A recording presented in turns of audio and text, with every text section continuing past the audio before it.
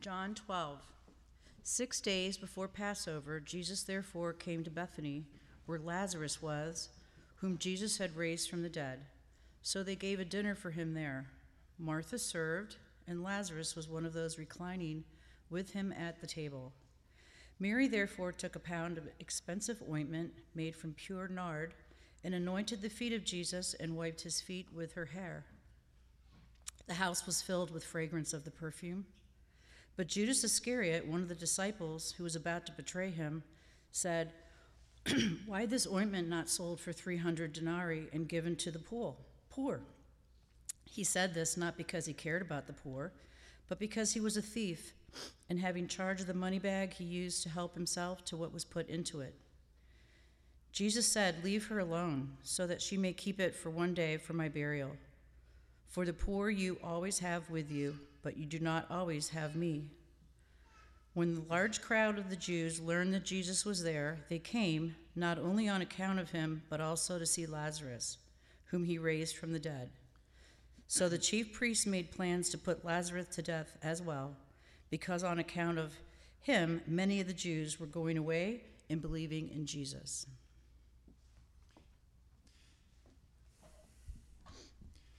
The next day, the large crowd that had come to the feast heard that Jesus was coming to Jerusalem. So they took branches of palm trees and went out to meet him, crying out, "Hosanna! Blessed is he who comes in the name of the Lord, even the King of Israel." And Jesus found a young donkey and sat on it, just as it is written, "Fear not, daughter of Zion. Behold, your king is coming, sitting on a donkey's colt." His disciples did not understand these things at first, but when Jesus was glorified, then they remembered that these things had been written about him and had been done to him. The crowd that had been with him when he called Lazarus out of the tomb and raised him from the dead continued to bear witness.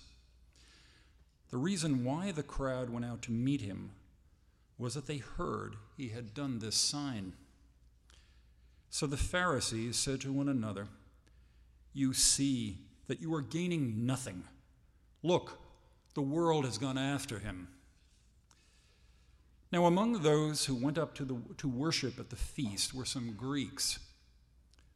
So these came to Philip, who was from Bethsaida in Galilee, and asked him, "Sir, we wish to see Jesus."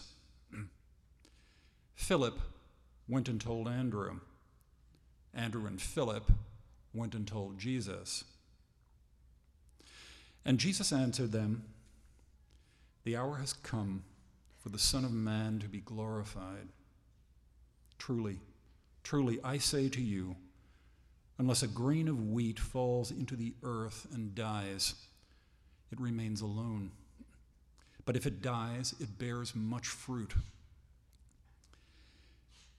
Whoever loves his life loses it, and whoever hates his life in this world will keep it for eternal life. If anyone serves me, he must follow me, and where I am, there will my servant be also. If anyone serves me, the Father will honor him." The word of the Lord.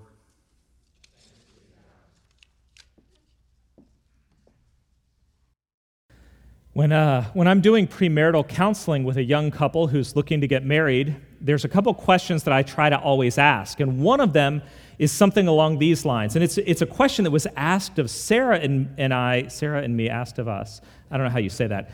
It was asked of us 20 years ago when we were going through premarital counseling, and it was this simple question: how much money can you spend without telling your spouse?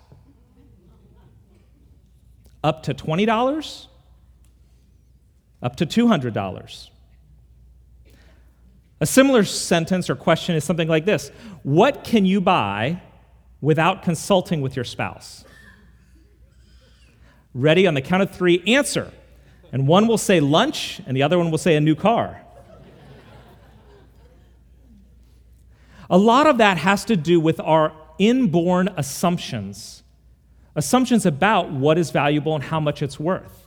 And really, it goes back to your family of origin and what matters most to you as a person.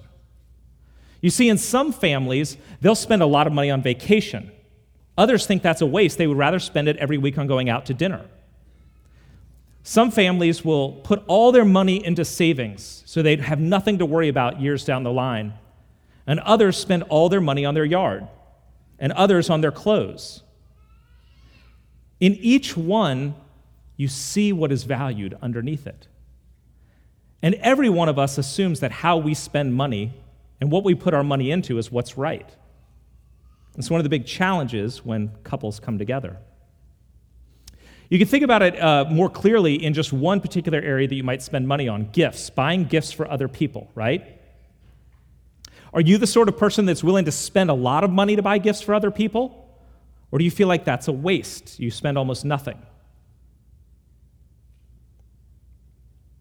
The question is, or rather the answer that's seen in that, is what you value. For example, if you value people's approval of you, you're going to spend a lot of money on gifts on them. You want them to like you. If, on the other hand, you value security, financial security, you might be more stingy and think it's a waste to buy lavish gifts for others. Ultimately, it's a question of what you value ultimately. What's most important to you is the foundation that's under all of your assumptions. What's most important to you is the blueprint for how you view the world and your actions in the world. In Jesus' final week, which we're looking at today, the actions and responses of those around him reveal their view of him and what they ultimately value. So the setting in John chapter 12 that we had read just a few minutes ago is a banquet that's being held for Jesus. Now the setting is this: it's in a town called Bethany, just a few miles from Jerusalem. It's a town where Mary, Martha, and Lazarus, the siblings, live. A few weeks earlier, Jesus had raised Lazarus from the dead. It was an amazing thing. And so now they're having a banquet in honor of Jesus. The whole village is there celebrating. And it's the Saturday before Palm Sunday. So it's like last night. They're having this big feast. The whole village is there. The very next day, Jesus will ride from Bethany into Jerusalem to the shouts of the crowd saying, "Hosanna, here comes the King." But by the end of the week on Friday, Jesus is arrested, crucified, killed, and buried. And it's on this Saturday night, before he rides into Jerusalem, as the feast is happening and the entire village is gathered, that we read what Mary does. Mary, the sister of Martha and Lazarus. Mary, verse 3, it reads, took a pound of expensive ointment made from pure nard and anointed the feet of Jesus and wiped his feet with her hair. The house was filled with the fragrance of the perfume. So what Mary does is take a vase of this thing called nard. Nard was extracted from a plant in northern India. Now, this is a day and age before massive shipping, before trains, before trucks, before airplanes. To bring a perfumed extract ointment from northern India was incredibly rare and incredibly expensive. Judas later complains this bit of nard could have been sold for 300 denarii. A denarii was a day's wage. So basically, this was the equivalent of a year's salary. Whatever your year's salary is, think about it in those terms. This is a year's salary for you, and she pours it out all in one day. It's a pretty expensive gift. On top of that, Mary probably has this as a family heirloom that had possibly been passed down for generations. And if you think about it this way, in that day and age, women did not own anything. They could not own land, they could not own property, they could not own houses, they didn't have cattle and sheep. It was all owned by men. The fact that Mary is able to use this and pour this out means that it is hers in a day and age when there was nothing else that was hers. In fact, it was not unlikely that the only things that she owned were the clothes she wore and this nard. It's the most valuable thing to her by far. It might be akin to if you own your house, the value of your house and what it means to you, especially if you've been in it for decades. But what she does is she pours this out on Jesus' feet, anointing him. Now, you've heard that in that day and age, they would wash people's feet when they came in for a banquet, but you didn't anoint people's feet with oil. You reserved that for kings. And the only people who did washing of feet or anointing of feet were servants. So, of course, Mary is not only pouring out this expensive gift, she's taking the form of a servant underneath Jesus' feet, acknowledging him as her master and her king. It's extravagant. What she does is unheard of. Nobody would have done what she did.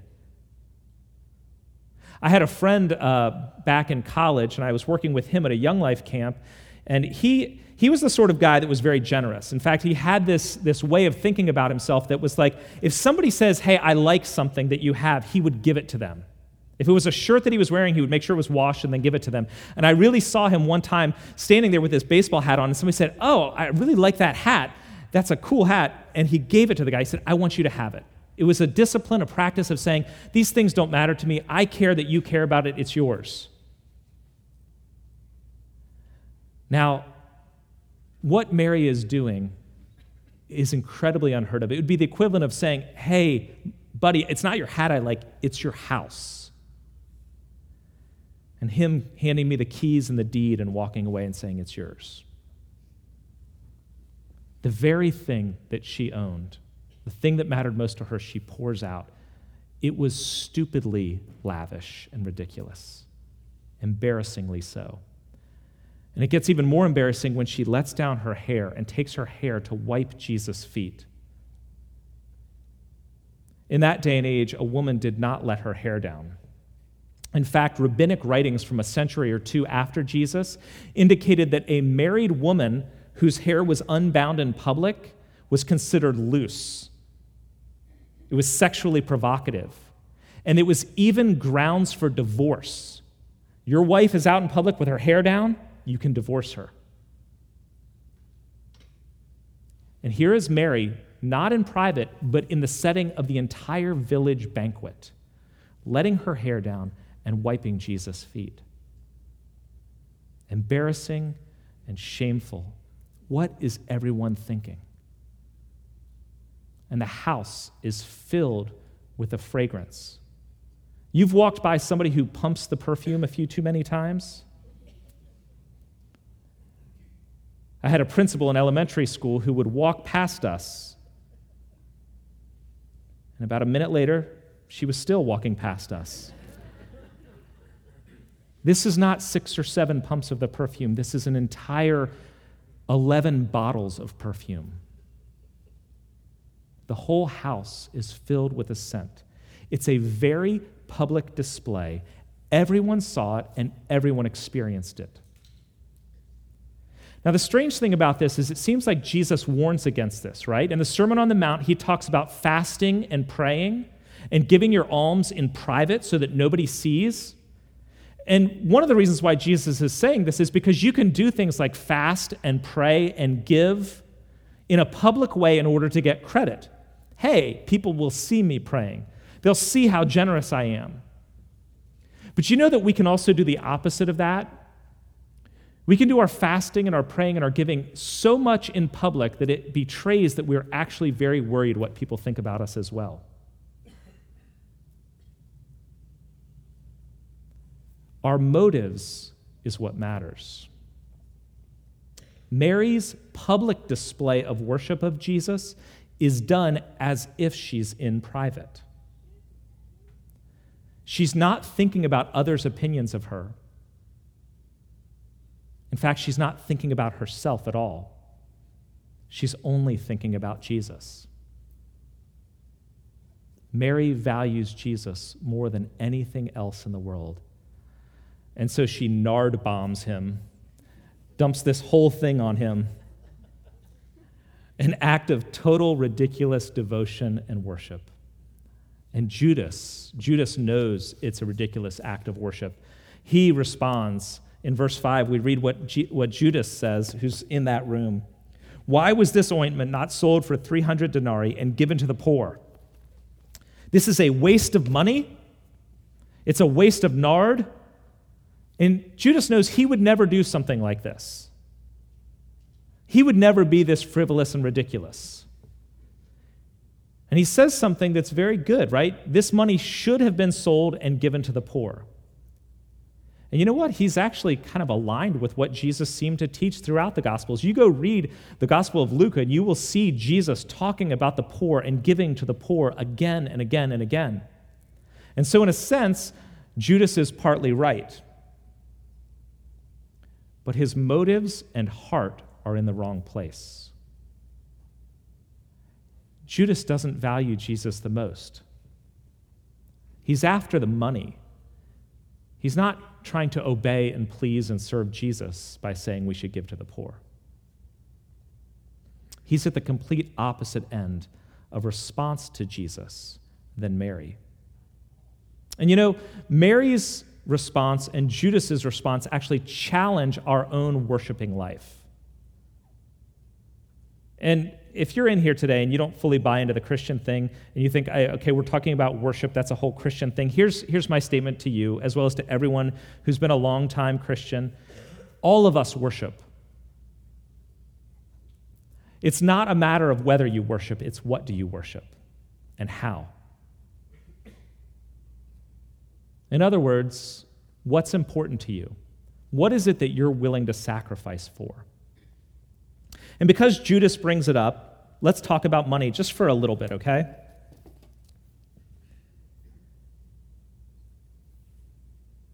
What you will easily spend money on reveals what you worship. What you will easily spend money on, you'll spend it without thinking, is an indication of what you actually worship. Will you spend money lavishly on your friends? It may indicate that you want their approval. It may. Are you willing to pour money out for new clothes? It may be that you're obsessed with appearances. Are you the sort that tucks all of your money away in savings? It may be because you value security and need to be in control. Where you easily put your money is an indication very often of what you actually value most. You will take your nard jar and pour it out for something, for whatever matters most. Jesus challenges the way we think about our money, calling us to open-handedness with all of our wealth, any of our gifts and resources. And he calls us to radical giving. But radical giving requires total trust in Jesus. That he will take care of you. He will be with you. And he is enough. So the question and a challenge that this story gives to me is there a part of your finances that you control and then you give God what's left? Or are you ready to pour it all out for Jesus? Another area that this passage calls me to and calls me to think about is what we do in corporate worship. So we often talk about worship, and I'm talking about it today, about our whole life being set before God. But you know, another way of talking about worship, and some churches do this, they only talk about singing songs and hymns. But I actually want to talk about that for a second, okay? So we sing songs every Sunday, and in fact, pretty much every church in the whole world does. And here's why. Think about what music is. Music is communal, it is creative, and it is incredibly powerful in every culture that has ever existed. Music is communal, it is creative, and it is powerful in every culture that has ever existed. Music, when you're listening to music that you like, whether it is a band that you like or a composer that you love, what you find is your emotions are tapped into, your mind is engaged, often your body gets involved in it, and your whole will is channeled through it. You can see this when you're driving along in a car and somebody doesn't realize that you're next to them, and they are in a rock concert themselves, or they are composing Beethoven's Ninth themselves. And you hope that they're also watching the road, but they are moved in every possible way by the music that touches them deeply. Music has the power to affect and change us. There is a spiritual element to music. And when it comes to the church and to our faith, it's a global, historic, and biblical means of engaging our whole selves together with God. And honestly, it's not the style of music. You can be in choral music with organ, you can be in meditative, quiet music, or you can be in a rock show music. The question is, where is your heart in the midst of the singing and the song and the hymn? And so, while this is only about half of our church, because it's Palm Sunday and everyone's gone, you guys are invited from here on to sing and actually mean it. Now, for every person, that's going to look different. But in some way, it engages your body, it engages your mind, it engages your emotions as you're laying your will out before God and saying, I am yours. And I really do mean it doesn't matter what you do. You can be one of those people who is a touchdowner. You can be somebody who's holding a watermelon and grimacing. You can be a Catholic priest, a soldier. You can sit. You can kneel. Your body, the sounds that you make, your emotional response is for God. So I'm inviting you as you sing to be fixed on God, not what you're supposed to do, not how good you sound, not what anyone else thinks. Acting before God and in public as if you're in private. Mary pours out the nard and lets down her hair because she is totally focused on Jesus. And she invites us to do the same thing. Others in the narrative that we had read don't worship as Mary does. What they value distorts their view of Jesus and not the other way around. We see this in Judas pretty obviously, right? Judas values money and wealth, and so he sees Jesus as a means to get what he wants. It's how and why many people do approach Christianity and Jesus, as a means to get what they want. The religious leaders in the story, the Pharisees and the Sadducees, they see Jesus as a threat to their power and their status in the community. And what do they value? Power and status in the community. And so they refuse to believe Jesus' claims because he challenges their kingdom. The crowds are laying down their palms and they're shouting, Hosanna. Why? Because they are looking for a liberator. They want a national political king, a Messiah who will overthrow Rome. And so they're willing to shout, Hosanna, here comes the King of Israel.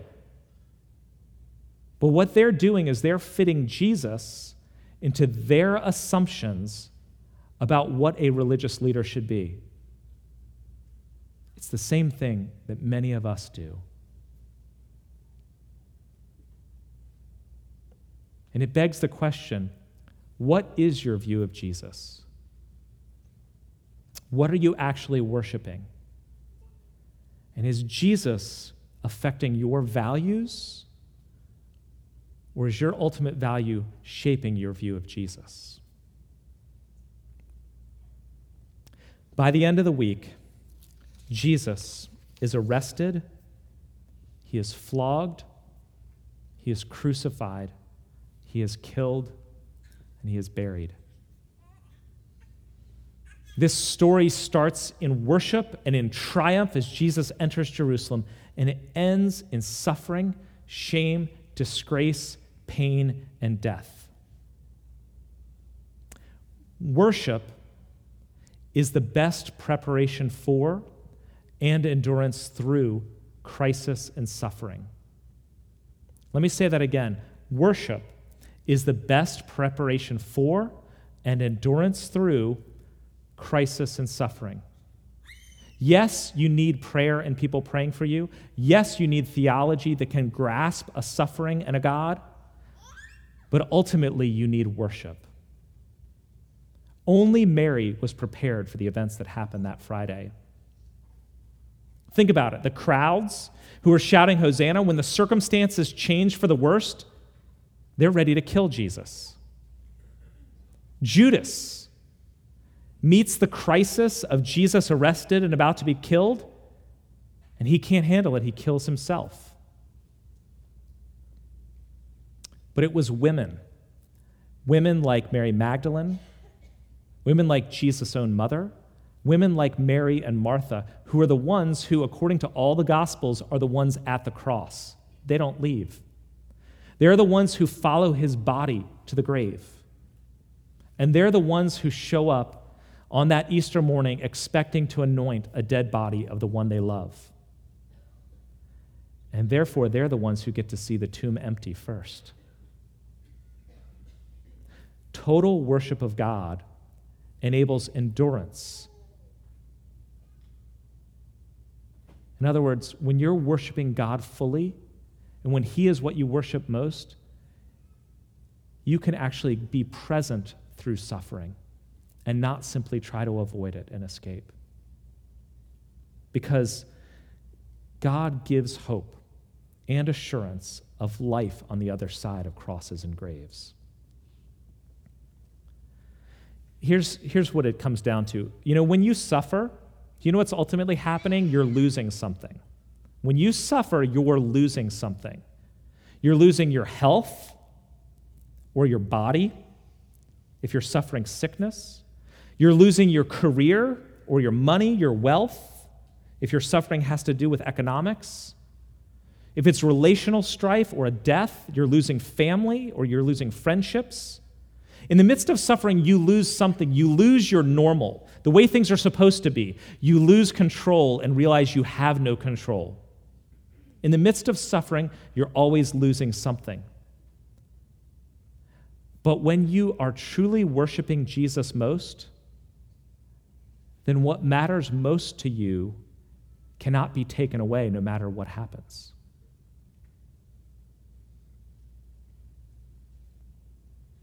If Jesus matters most to you, then the thing that matters most, Jesus, is always with you. You know that he loves you and that he is ultimately in control of all circumstances in a way you never can be.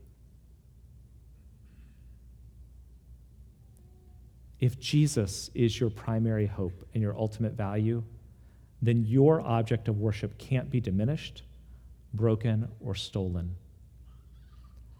You can lose your health. You can lose your money. You can lose your spouse. You cannot lose Jesus.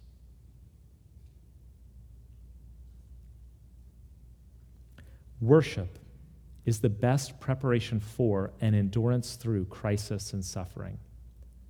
The opposite is also true.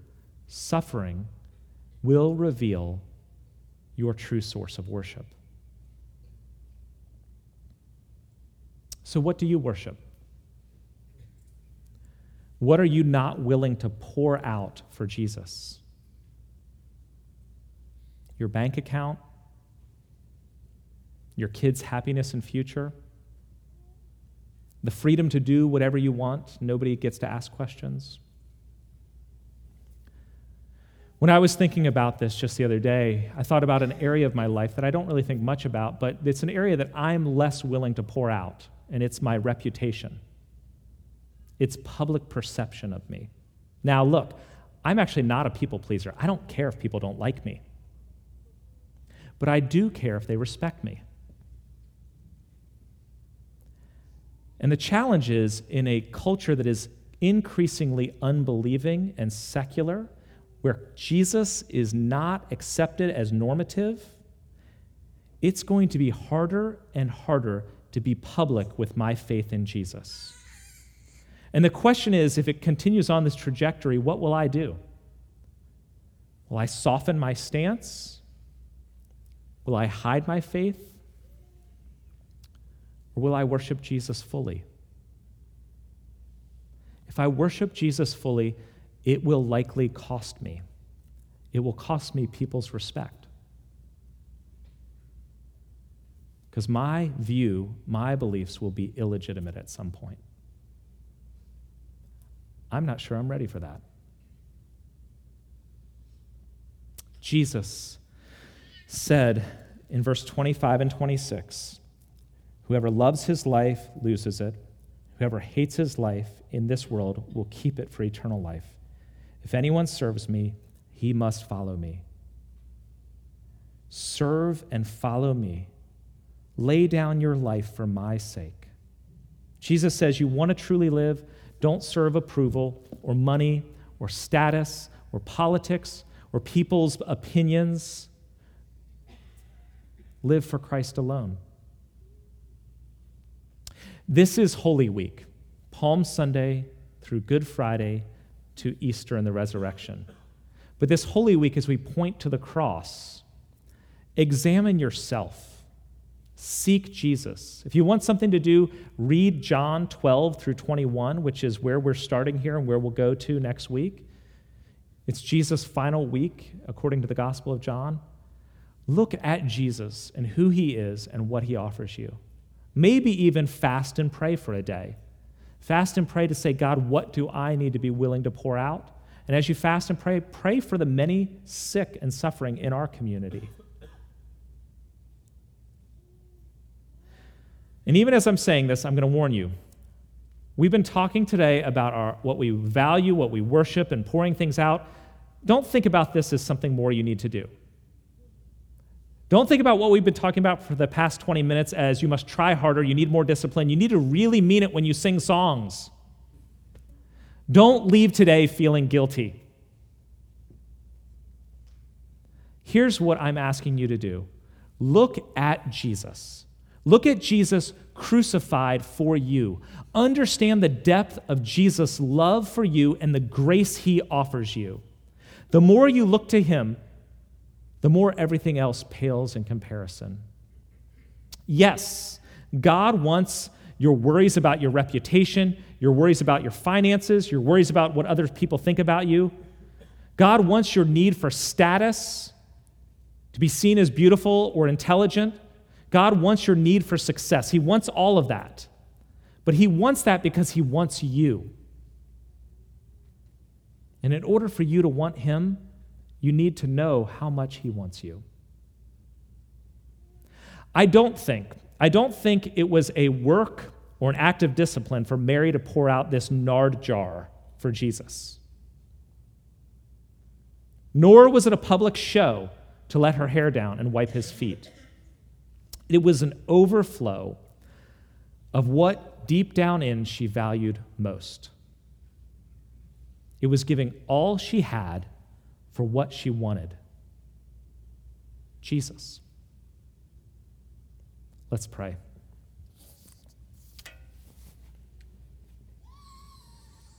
Jesus, this week you rode into Jerusalem as king. By the end of the week, 2,000 years ago, you hung on a cross and died for us. It is so hard for us to live today without a focus on ourselves and what we want. Give us eyes this week to see what we value in your place and enable us to have the willingness to pour out our most valued treasures for the one who is truly King. In whose name we pray. Amen.